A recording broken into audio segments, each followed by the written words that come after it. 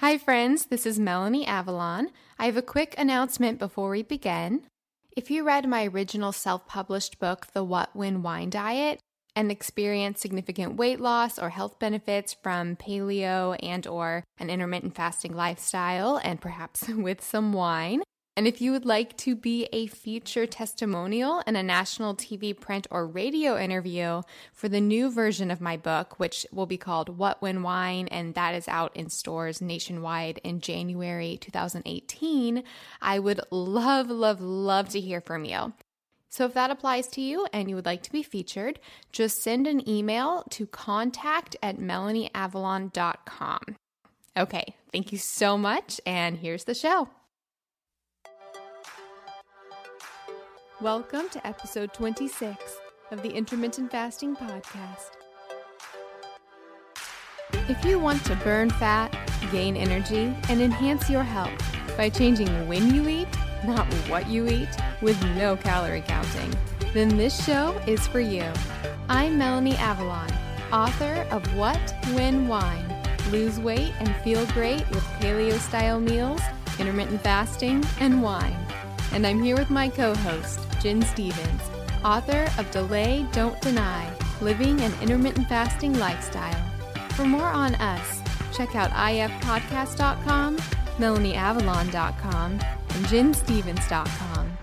Please remember, the thoughts and opinions on this podcast do not constitute medical advice or treatment. So, pour yourself a cup of black coffee, a mug of tea, or even a glass of wine, if it's that time, and get ready for the Intermittent Fasting Podcast. One more thing before we jump in. Did you know that common ingredients found in skincare and makeup products can actually disrupt your endocrine system? These endocrine disruptors are a silent threat that can have significant impact on your health, including something that is very important to me, fertility. Your skin is your body's largest organ, and what you put on it matters. Endocrine disruptors are chemicals that interfere with the natural hormonal communication in the body. It also matters during pregnancy, and that's one of the reasons I pay close attention to what I put on my skin while being pregnant. Studies have shown that exposure to endocrine disruptors can affect both male and female fertility. For women, these disruptors can lead to irregular menstrual cycles, ovulation issues, and even polycystic ovarian syndrome, or PCOS. In men, they can reduce sperm quality and quantity, making it even more challenging to conceive. But it's not just about fertility. When it comes to fat loss, one of the reasons that endocrine disruptors can get in the way of fat loss is because a lot of our toxins are actually stored in our fat. It's a way that our bodies protect us from those toxins. These toxic compounds can even work synergistically, amplifying their harmful effects and making it that much harder to shed unwanted body fat. All of these reasons are why I am obsessed with a company called Beautycounter. The founder actually started the company when she learned about the potential dangers of toxic chemicals and their link to health issues, specifically miscarriages and infertility. While pregnant, I make sure to only use Beautycounter products. It's one of the only makeup lines that is officially recommended from the Environmental Working Group. What really sets Beautycounter apart is their unwavering commitment to protecting us, the consumers, from the hidden dangers that lurk in conventional beauty products. Beautycounter goes above and beyond, rigorously screening every single ingredient that goes into their products, ensuring that they are safe, clean, and free from harmful toxins. They're not just a beauty brand, they're a movement for change, advocating for stronger regulations in the beauty industry. With Beautycounter, I know that I can trust that the skincare and makeup that I use are not only effective, but also safe for me and my family. They have skincare lines for every skin type, as well as so many other incredible products. I absolutely love their overnight resurfacing peel. It's my favorite way to get anti-aging benefits in a skincare product. The makeup is absolutely amazing. I have tried alternative beauty products in the past and none of them truly performed. But with Beautycounter, the foundation is so amazing. It makes me feel like my skin can breathe and it looks so dewy and beautiful. You can shop with me at beautycounter.com/Vanessa Spina. New customers can use the code CLEANFORALL20 for 20% off their first order. Beautycounter.com/Vanessa Spina. All right, friends, now back to the show. Hi, everybody, and welcome. This is episode number 26 of the Intermittent Fasting Podcast. I'm Melanie Avalon, and I'm here with Jen Stevens. Hi, everybody. And I'm not just here with Jen Stevens. I also have a special guest today, Todd White of dryfarmwines.com. Todd, how are you? Awesome, and excited to talk about ketogenic diet, intermittent fasting, healthy wines, and just rock and roll lifestyle. This is kind of a surreal moment for me, Todd, because I first heard you on multiple other podcasts, like Dave Asprey's Bulletproof podcast. So doing this right now is so surreal. I'm so excited to talk to you.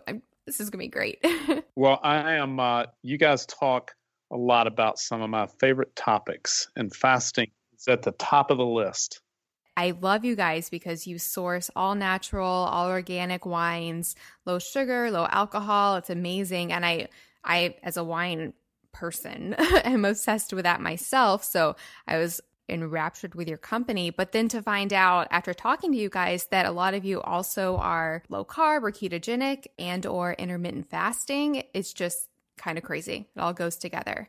You know, this is really how we got into this healthy wine business, was trying to solve a problem we had in wanting to drink, but wanting to drink in a healthier way that was consistent with our biohacking protocols and consistent with our nutritional programming and consistent with our fasting. And so there's 14 of us on staff that work at Dry Farm Wines, and all of us are ketogenic, and all of us are either on a 16, 18, or 24-hour intermittent fast.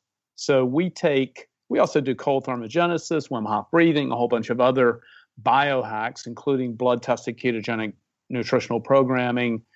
And also we're super, super into food and taste and wine. I mean, we're tastemakers. We're obsessed with taste. So this whole concept of, that somehow you're giving something up by fasting or giving something up by adapting a ketogenic or a low carb lifestyle. And of course, they're a little bit different, but we in fact think that these protocols actually enhance the life experience and even enhance your food experience, right? So you're getting to really raw, clean, whole, healthy foods and beautiful, luxurious, healthy, fresh fats.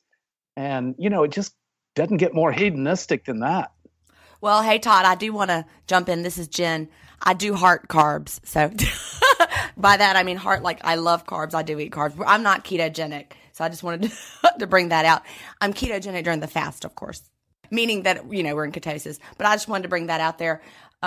We have many listeners who may be ketogenic too. But as far as that goes, we're not strictly ketogenic.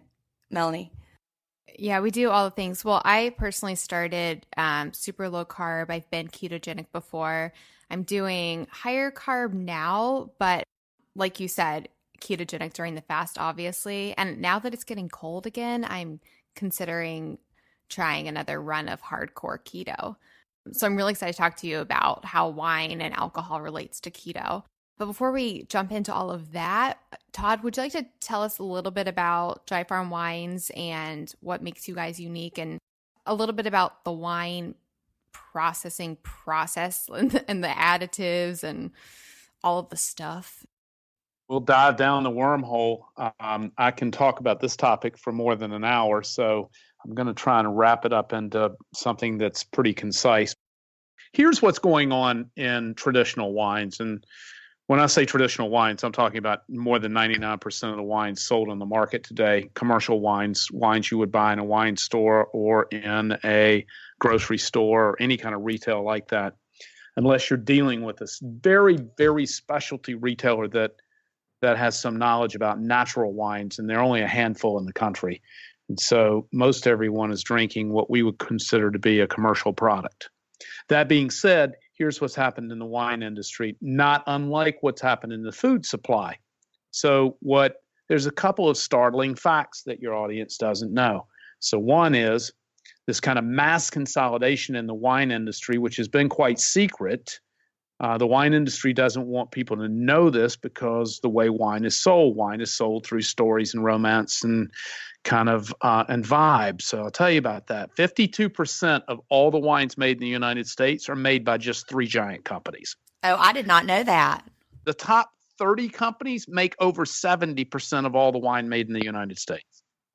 And so this is the same thing that's happening in our food supply, right? And so what you have are these massive factories. Now, they don't want you to know that. So these multi-billion-dollar companies hide behind thousands of labels and brands to have you believe that perhaps you're drinking from a farmhouse or a chateau.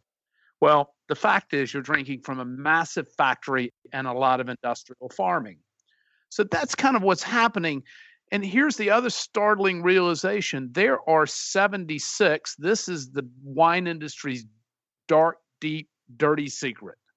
There are 76 additives approved by the FDA for the use in winemaking. Now, why doesn't your audience know about these 76 additives? Because the wine industry has spent tens of millions of dollars in lobby money to keep contents labeling off of wine. Here's why they don't want a contents label on it. If it had a contents label on it, it would look just like the contents label for the other processed packaged foods that you see in the grocery store. It would have a long list of chemical names and additives and processes that you have no idea what they mean, from coloring agents to ammonia phosphate, heavy metals, all kinds of nasty long list. And that's just additives in the winemaking process. That doesn't even cover the pesticides, herbicides, and fungicides that are being used in U.S. vineyards to reduce crop risk, increase yields, and make farming cheaper, right? So glyphosate or Roundup is the number one used herbicide in U.S. vineyards.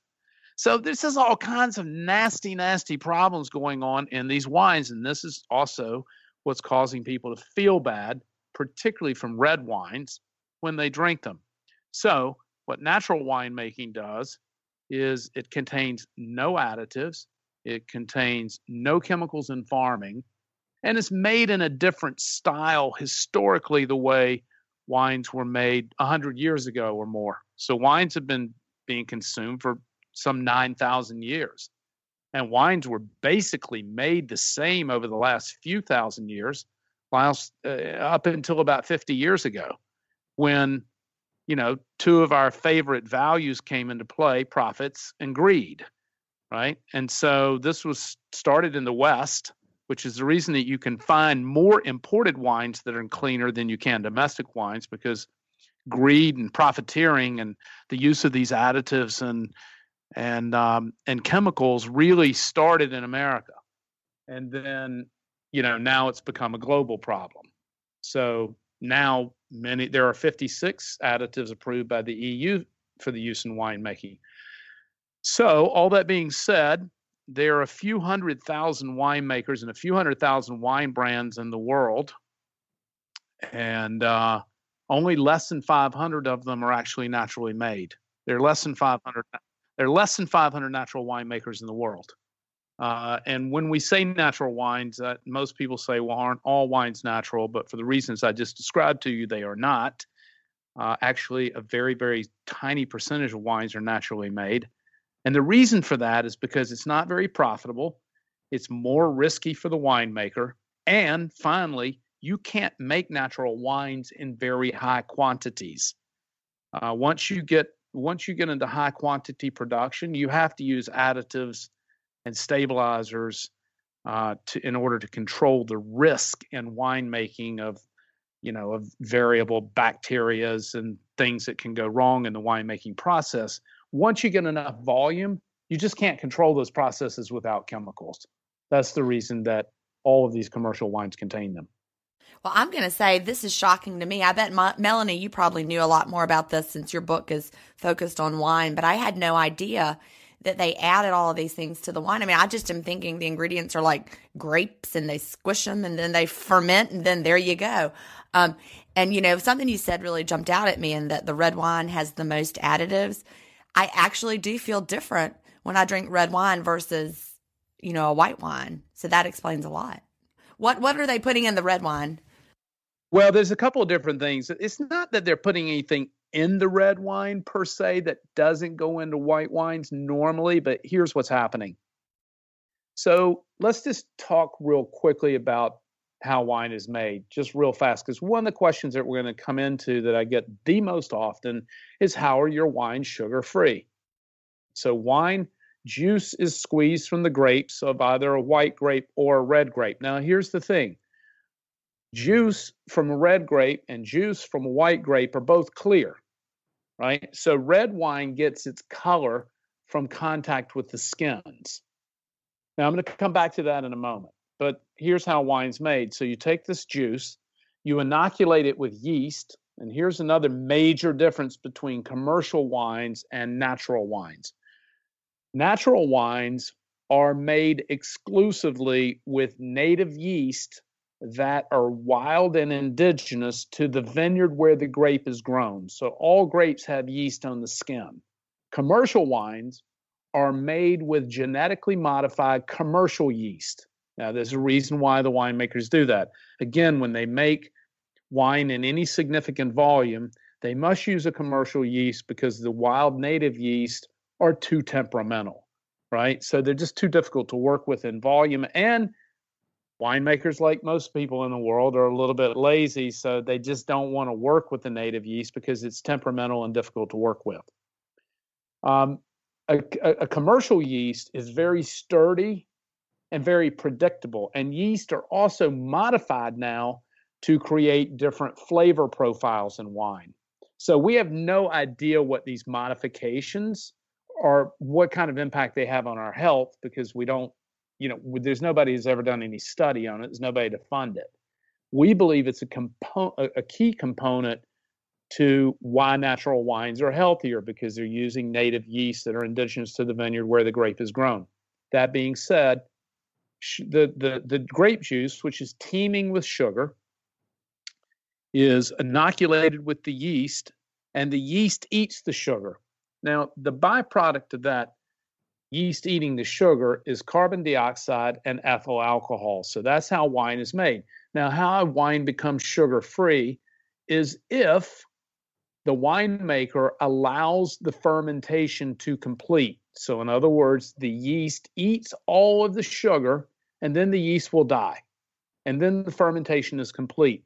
But what's happening in commercial wines, because the global palate, and particularly the American palate, renders sweet and like sweet things, we're sugar-free. We don't eat sugar, but most palates are trained to desire. Most people are addicted to sugar. So what's happening in commercial wines is that they are using sulfur dioxide to kill the yeast prior to it completing fermentation, leaving residual sugar behind, also known as RS in the industry, residual sugar. That's how sugar gets in wine. It's not added. It's that the winemaker, as a matter of the winemaking style, kills the yeast before it completes fermentation. That's the reason most commercial wines have sugar in them. Our wines are fully fermented and therefore sugar-free. Now, let me make this point. Not all natural wines are sugar-free. Some natural winemakers also leave sugar behind. We only know that our wines are naturally sugar-free because we do independent lab testing on every wine that we sell, because we want to ensure for our own health and for the health of our thousands and thousands of customers that the wine is sugar-free. We're also testing for a whole bunch of other things, which we can get into lab testing if we want. But we do independent lab testing on every wine that we sell. So back to the contact with the skins, how red wine gets its color. So remember, I mentioned this juice from white grapes and the juice from red grapes are both clear. So how red wine gets its color, and also some more of its problems and benefits, is from contact with the skin. So when red wine is made, they take the free-run clear juice and they dump the skins into the tank. And so now you have the clear juice and the skins sitting on top of it, and the skins are punched down into the wine. And then there is a maceration period, or a period of time when the skins actually soak in the juice. It's during this period that a couple of things happen. So you get transference of tannins. You get a significant increase in the polyphenols in the wine.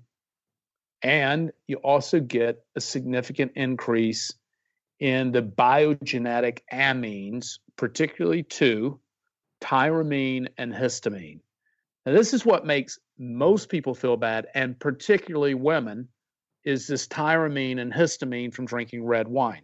So, where natural wines are different is that the maceration period or the contact on skin is much shorter. This contact on skin in commercial wines is being extended to really gross amount, really unnecessary periods, sometimes weeks, where it might just be a few days for a natural wine. And the reason they extend as a matter of winemaking style, the reason they extend these maceration period or the contact on skin is because it makes the wine darker and it gives us this denser body. Now, Americans believe that the darker a red wine is, the higher quality it is. So that's the reason they're leaving these skin contacts, is for this darkness and this bigger body, which has nothing to do with the quality of wine. It is a winemaking style that appeals to a certain type of palate. Now, as I mentioned, the longer this maceration, the higher these biogenetic amines are, and that's what's causing most people to feel bad from drinking red wine, because white wines don't have any of these contact with the skins, which is where the amines are coming from.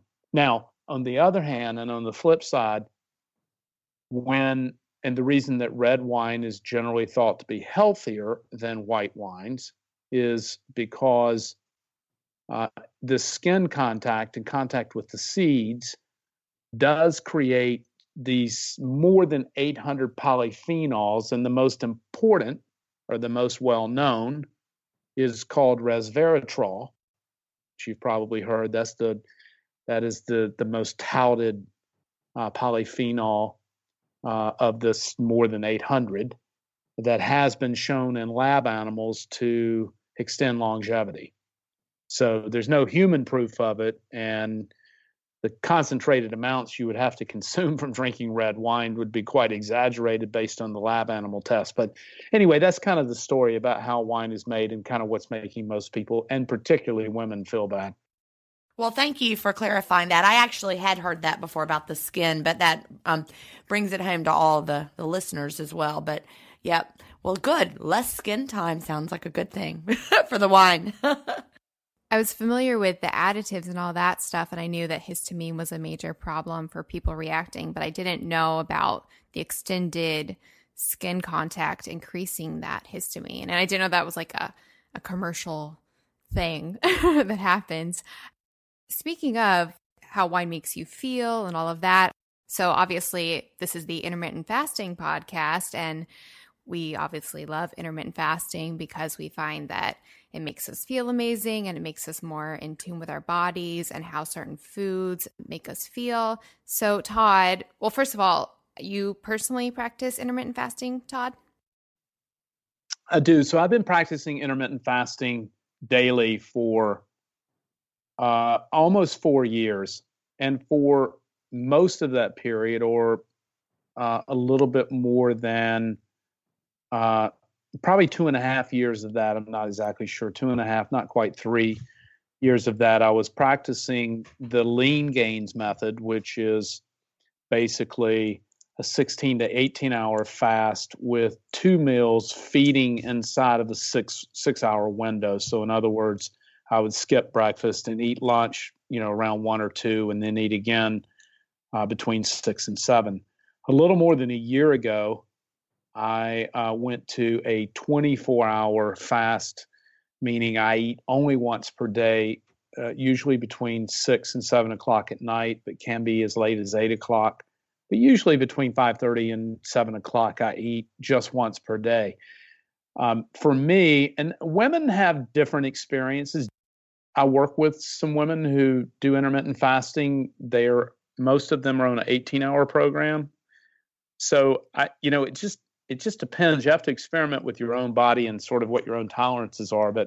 And you guys know more about that because you're female than I do. But for men, it's not as big of difficulty for most. But for me, when I went to eating once per day, I do have coffee or water or tea throughout the day. Some days just water, but most days I also have coffee. But when I went to eating just once per day, it was an extraordinary beneficial change for me. Just really, I mean, I've been in touch with my body for a long time because I've been nutritionally programmed for many years. But when I went to eating just once per day, I had really a significant increase in what I would, kind of call my body feel. Oh, yeah. Just seemed to be Definitely. like I was really, really in touch. Just felt so much closer to my body mind. Eating for me, eating in the daytime, I didn't realize was really a significant sedative and a significant distraction to my body. My body just now there was, as you know, I mean, when you go to eating once per day, I mean, there is some psychological conditioning, and we have this emotional narrative of eating. It's not because we're hungry. It's, we have this social narrative around it, and I still have to deal with that. Not too often, but I had a guy who wanted to interview me. I've been on this podcast, but he wanted to meet with me, and he asked me. I guess he'd forgotten. I'm sure I mentioned this on his podcast, but he asked me to lunch. Yeah, asked me to lunch. Yeah. Like, well, I'm happy to meet you for lunch, but I don't eat lunch. So, although I do occasionally meet people for lunches, and I just don't eat. I don't, because I've been so conditioned to not eating, and I have no desire to eat in the middle of the day. I don't find it a challenge at all to sit in front of food or be with people who are eating, or just because it doesn't appeal to me. I think that's a great point, and it worries a lot of people that are new to intermittent fasting. Like, what do they do if they're invited to lunch? And Melanie and I think, have both had that experience of sitting with someone who's eating, and it's just fine. No, I don't have any issue with it once you're conditioned away from the social and emotional narratives of it. It's like, it's kind of like when you walk, and I'm sure you guys had the same experience. It's sort of like when you walk in the grocery store and I see these boxes of yellow stuff, right? Like cereals or crackers or anything like that. I look at it, I just visualize it and think about how poisonous it is. It holds no appeal to me at all, right? And so it's like I have this emotional narrative with it that is just poison, right? And it's just going to be toxic for my body and mind. And I feel the same way about eating in the middle of the day. It just isn't benefiting me. And so I don't have any desire to do it. But I think for me, this is another thing we talk a lot about inside our group. We're surrounded with like-minded people. We have customers who are like-minded people. We associate and run in biohacking circles and conferences of like-minded health professionals. And, it's not like I have run other businesses before in more traditional real estate spaces and stuff.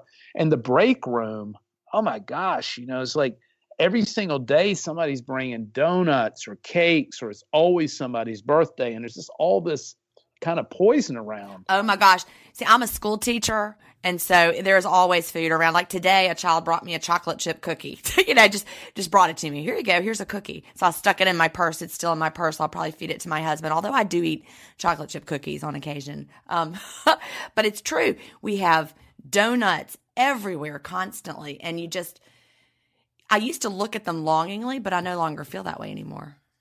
I think the adjustment period, though, is really quite tough for people. And so it's like, because it's just there.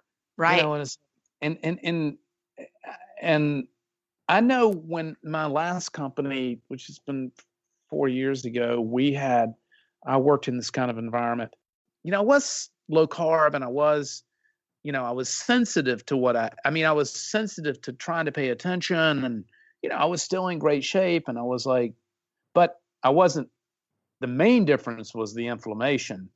I mean, when you go ketogenic and you start fasting, it's just like the way the inflammation you lose in your face. I look at pictures, even when I was low carb, but not keto and not doing fasting, and my face is so puffy. And I see this in people who come to work for us who are already biohackers and who are already, very conscious and pretty dialed up. But when they really take that next leap into ketosis or a serious commitment to intermittent fasting, wow, you see such a difference in the size of their head. Oh, yeah. Like my seasonal allergies went away completely because of inflammation. I had such bad inflammation. I had hives at one point. I mean, it was terrible. My body was like, help me. But thanks to intermittent fasting, I have none of that anymore. And it's amazing. Now I just need to drink some natural wines. I know it could be the final piece of the puzzle.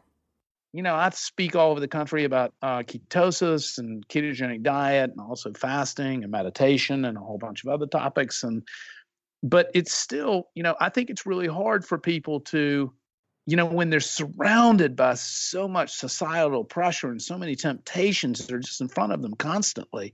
And as I didn't finish saying, but I remember even before I really got dialed up 4 or 5 years ago, I had this other company and this kind of kitchen break room where there was always, I'd go in there to get a cup of coffee or something, and here's this big luscious chocolate cake, and I would commonly just take a little bite, with my fingers, just like a little taste.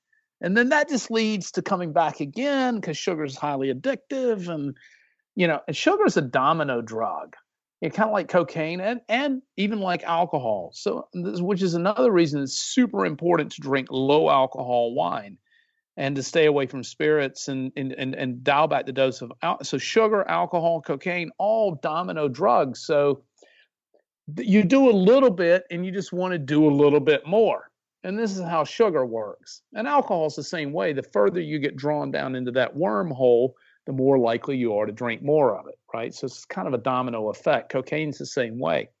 So it's just, alcohol's the least, but sugar, I know you guys have seen the study, where they, with rats, where they gave rats the option of, cocaine and sugar. They choose even the rats that previously were addicted to cocaine. So they were already set up to like cocaine. They go for the sugar. It's crazy. Yep. Highly addictive. So the problem is that once you start down that path, it's a slippery slope. You go by and you have a little teeny piece because it happens to be there. And then it just becomes a metabolic slippery slope.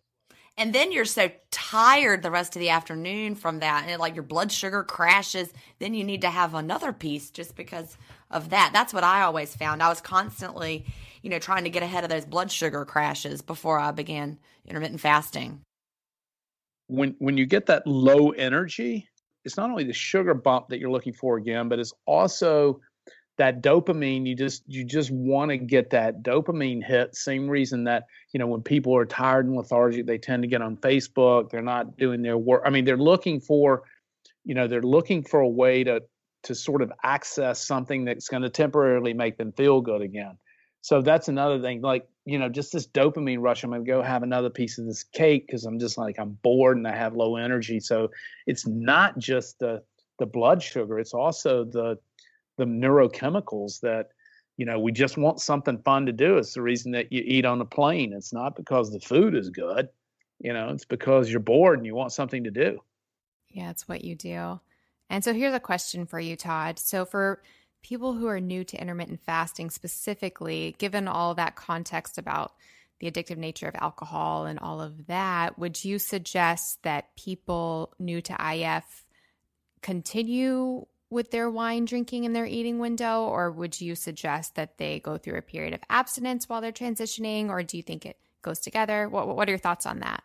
I don't know. I think it's an individual situation. So in other words, again, if you're drinking sugar-free, low alcohol, natural wines, you're going to feel different, right? So you're not going to get as high. You still get high, don't worry. You're just not going to get as high, not as rapidly.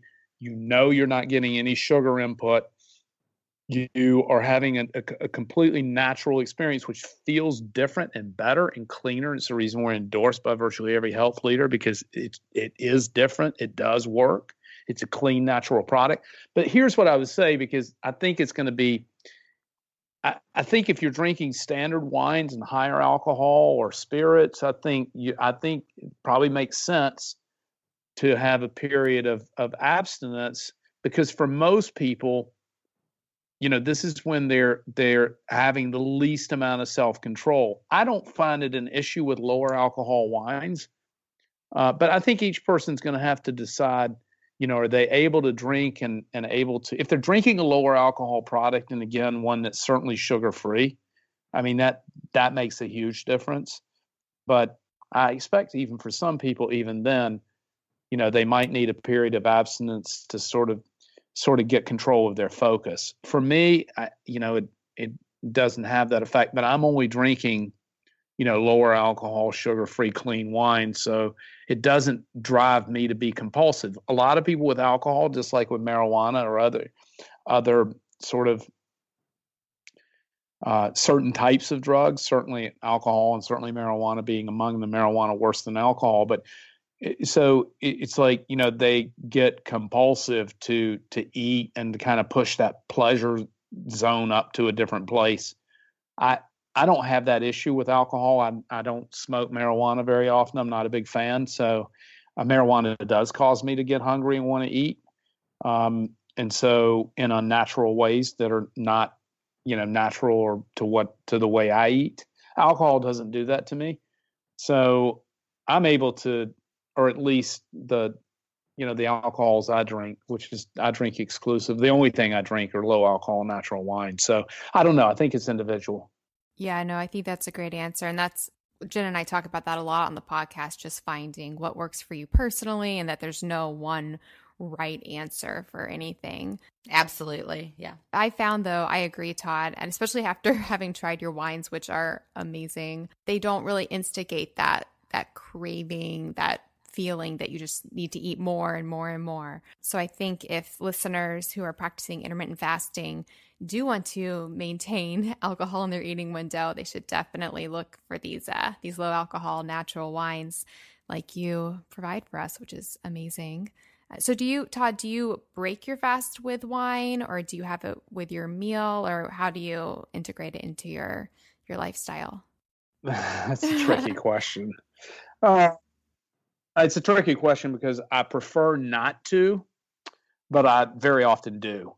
And I prefer to eat first before I consume any alcohol, but in actuality, very often they kind of come together, and the wine usually comes first, just because I'm either cooking or waiting on service at a restaurant or, that kind of thing. So very often I'm having a little bit of wine in advance of food. In an ideal world, although I'm afraid I'm too hedonistic for this.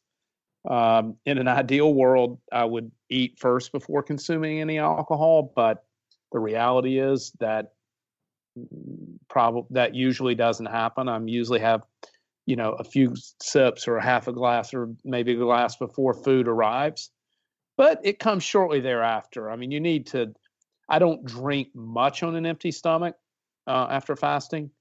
I'm also conditioned to it. I drink wine every day. And it's usually how I break my fast. I don't intentionally do it that way. It's just a logistics issue where the wine usually comes out before the food.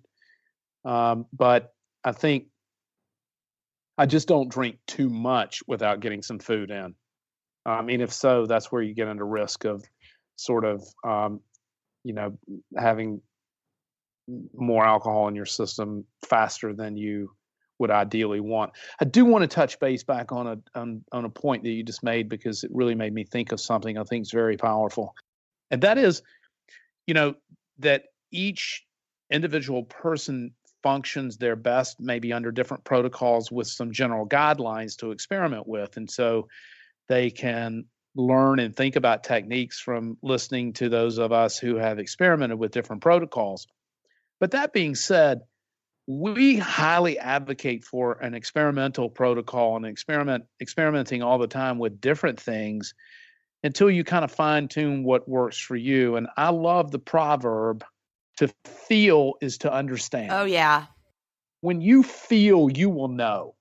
Can I jump in with something here? Because I just released my second book called Feast Without Fear. I released it over the weekend. And that is exactly the whole point of this book. Feast Without Fear is that your body and my body are different, with our gut microbiomes and our genetics and just everything. And that, just like you said, Todd, when you started the, 1 meal a day fasting, you became much more in tune with your body. We find that to be the case, that as you intermittent fast or fast intermittently, you learn what foods work for you. You know what foods don't work for you.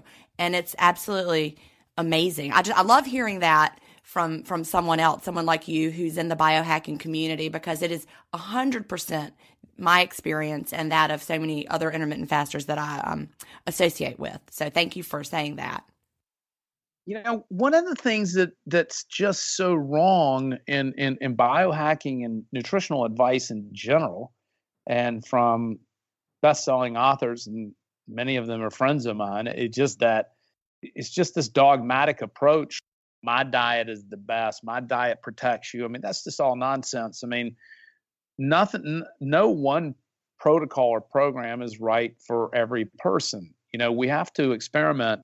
But here's the thing, until we get away from these poisons, until we get away from these processed foods, until we get away from these chemicals, until we get away from eating too much and too often, we cannot feel. To feel is to understand, but we have to feel first. Amen. Right, exactly. Yes. It's so true. And the quickest way to get to feeling, in my view, when people ask me, and this is thousands of years, this advice is thousands of years old, right? The very best way to get in touch with your body, go on a fast. Oh, yeah. Yeah. Yes. Yep. Just remove everything. Yep. Go on a 3-day, a 5-day, a 7-day. Just go on a block fast, and then slowly reintroduce some foods and start working on extending a daily fast, 16, 18 hours. The 16-hour 2 meal a day program, feeding in a 6-hour window, is super easy to comply to. I mean, it doesn't take much to get past skipping breakfast, but if you want to get in touch with your body and how you feel, just stop eating altogether. True. Yep. Yeah, I started with the 2 meal a day too. I did a 5-hour window, but at each end of it was a meal. But you're right. When I pushed it later, and now I only eat dinner within usually like a 5-hour window, but still only one real meal, it was incredible the difference that it made for me, and being able to tell, what worked for me. Yeah, and just getting into the fasted state every day, that clarity that you were talking about and that feeling, it's crazy to think that some people will never do intermittent fast, or will never do fasting, and they'll never experience probably that feeling. Like historically, I guess before I started IF, I would have that when it would happen by accident. You go too long without eating because you're busy and you have events and such. And I always felt really amazing. I would realize during those times, like my hunger would go away, but I thought I was doing something negative. I thought I was, I needed to be eating. I was probably hurting my metabolism. But now I know that that's actually a very healthy, beneficial thing. So definitely all goes together for sure. So I do have another question for you, Todd. So not all of our listeners are ketogenic, but I'm sure a lot are as well. How do you find that wine and alcohol affects the ketogenic state? Well, our wines, because they're sugar-free, I can't, unless a wine is lab tested, I can't tell you whether it's sugar-free or not. Even as a wine professional, we can't taste sugar. I mean, we can taste it at a certain level if it gets super sweet, but at lower levels of sugar, you can't taste it because the acid hides it. So I can sometimes feel it rather than taste it. If I taste a wine that has sugar in it, I can feel it because the way it reacts with my brain. So our wines, because they're sugar-free, they don't have any impact on glucose levels or ketone production. And I drink 1 to 2 bottles, generally a bottle a day, but sometimes 2. Wow. Do you have any openings at your wine company? I've been teaching for 28 years. I need a new job. No, I'm kidding. Go ahead. So we do wine tastings in 3 or 4 nights a week, where we might taste, 15 to 30 wines. That's the beginning of the process. So once a wine qualifies in its farming and winemaking, we know it's naturally made. We know the farmer. Then we taste a wine first, and if we reject about 70% of wines on taste alone, we just don't like the aesthetic. And then the other 30% we'll then send to lab for we use a certified enologist for independent testing. And then if it passes our lab test, then we'll put it in our portfolio. I can't speak to commercial wines because they're filled with many of them have sugar in it, but our wines are sugar-free. So that may have no impact on ketone or blood glucose. And we've had others. Dominic D'Agostino, who's the best known ketogenic scientist in the United States, has endorsed our wines. He's done independent lab testing on his own blood and our wines. We just had a diabetic blogger a couple of weeks ago who did a multi-day blood testing and published his results and his glucometer results online, showing that consuming our wines had no impact on blood glucose. No impact on glucose is going to have no impact on ketones. I'm really fascinated by the subject, just as far as how alcohol affects blood glucose and all of that stuff. Because a lot of studies show that it's good for regulating insulin and such. But then sometimes I wonder if by lowering insulin could create like rebound effects or like reactive hypoglycemia or any problems like that. Because I do find that when I break my fast with wine, that I get hungry afterwards, but it works well because it pairs really well with my eating window. That's true.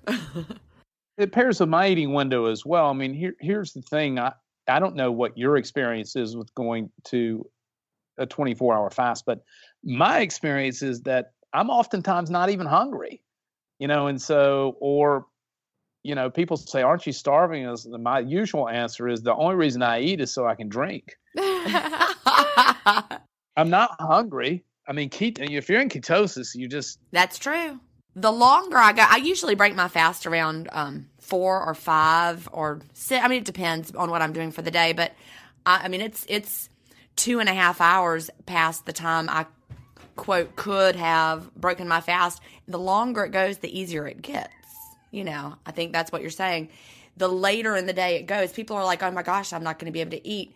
I chose not to break my fast before this conversation with y'all, but I knew I would have more mental clarity, if I didn't eat beforehand. And I knew that it would actually get easier to wait versus harder. And that's what people don't understand. They think it's going to get harder and harder and harder until you're like about to die of starvation, when in actuality, it gets better and better. Actually, historically, and this is just purely anecdotal and just me, but when I first started intermittent fasting and I had more weight to lose in the beginning, definitely the longer I went, the way less hungry I became. And I don't know if this is like a confession, but I would oftentimes have a glass of wine or something to actually instigate my hunger, because otherwise I felt like I would just never eat again. But yeah, I get it. Now that I'm more in maintenance mode and have lost weight, I do find that I don't feel that need to like instigate hunger quite as much. But it's so true that the longer you go, the better you feel. It's the complete opposite of what a lot of people think it'll be. Yeah. So for me, just eating once a day, this is the reason the wine thing kind of works well to kind of stimulate my hunger just a bit, is that I'm just not that hungry. And so and I find that I eat a lot less and a lot less volume. I expect this in part because it's both psychological as well as, I guess, my stomach just shrank, right? So I just don't eat as much volume. I eat a surprising low amount of calories. Oh yeah, to jump in, our listeners are often worried about that all the time. It's true. They're like, I'm not eating enough. Is this bad? Am I under eating? What do I do? So yeah, that definitely comes up a lot. Well, people ask me, people say that, and I was like, well, listen, here's what we know for sure. The only known protocol to extend longevity is calorie reduction. Yep. I don't have any issue with eating less and just consuming less calories. I feel better from it. So I just, this concept, people, until they feel and understand the power of intermittent fasting and how much better you feel. And the fact people worry that, that it's like, well, aren't you hungry? Aren't you like ravenous? And I'm like, no.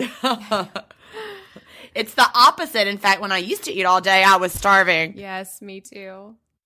So when I was eating twice a day, so I hear this from people I work with, and this happens all the time. It's like, they just forget to eat the first meal, right? It's like, they're not hungry and they just forget. And they're like, oh my gosh, I didn't eat. So it's like, it's not like they're ravaged. They're just the opposite. You're just not hungry. So people oftentimes forget to eat lunch when they're doing fasting, and particularly when they're in ketosis. They just kind of forget about it. This has been absolutely amazing. I've learned so much. Listen, cannot emphasize how important it is to turn the alcohol back. It's really, really beneficial. But anyway, we have a special offer for your audience today, so they can get a 1 penny bottle in their order from us.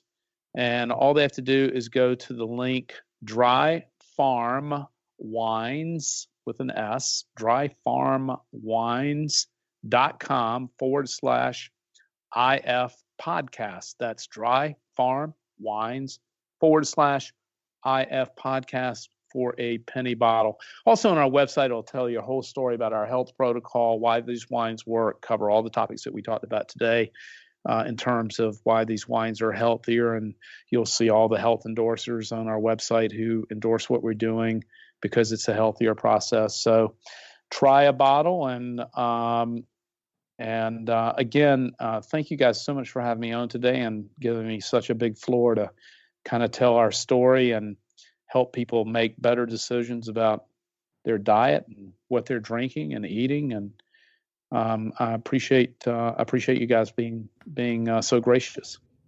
Well, thank you for coming. You've been our very first guest in our 26 episodes. So it was so much fun listening to somebody else talk about intermittent fasting.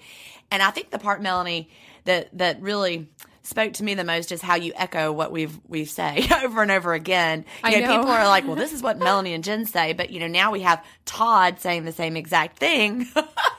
And you're not new to intermittent fasting, it's your lifestyle as well. And so really people worry so much about intermittent fasting, but once you live it as a lifestyle, you don't want to stop. You're not going to regain the weight and crash your metabolism, whatever, because this is your lifestyle now, You can have your food and eat it too. Absolutely. You can have your drink and drink it too. And your wine. And I'm so excited to try this wine. I haven't tried it yet, Todd. So now I'm inspired to try it. Oh, it's amazing. It's everything Todd was saying about it is so true. I'm never going to drink conventional wine again. I'm going to only drink the dry farm wines, or make sure when I'm out and about that I do research on the wines that I'm drinking, because you definitely feel the difference, especially as us intermittent fasters who can understand what everything feels like.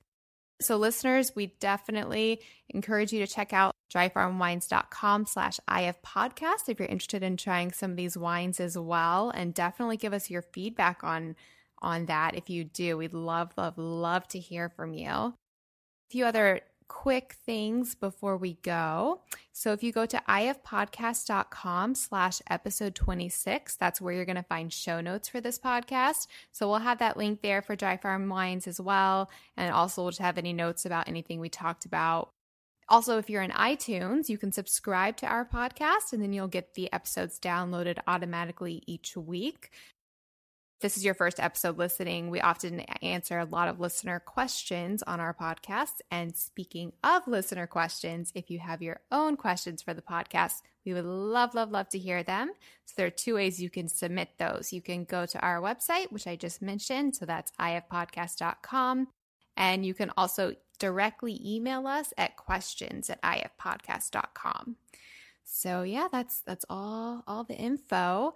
Thank you so much, Todd, for joining us today. This has been so amazing. Like I said, you're our first guest, and I really enjoyed it. It combined all my passions: IF, wine, all the stuff. That's a good time. Well, thank you. I enjoyed it a lot. Ready to drink some wine. I wish we were all in the same room. We could have our toast. There you go.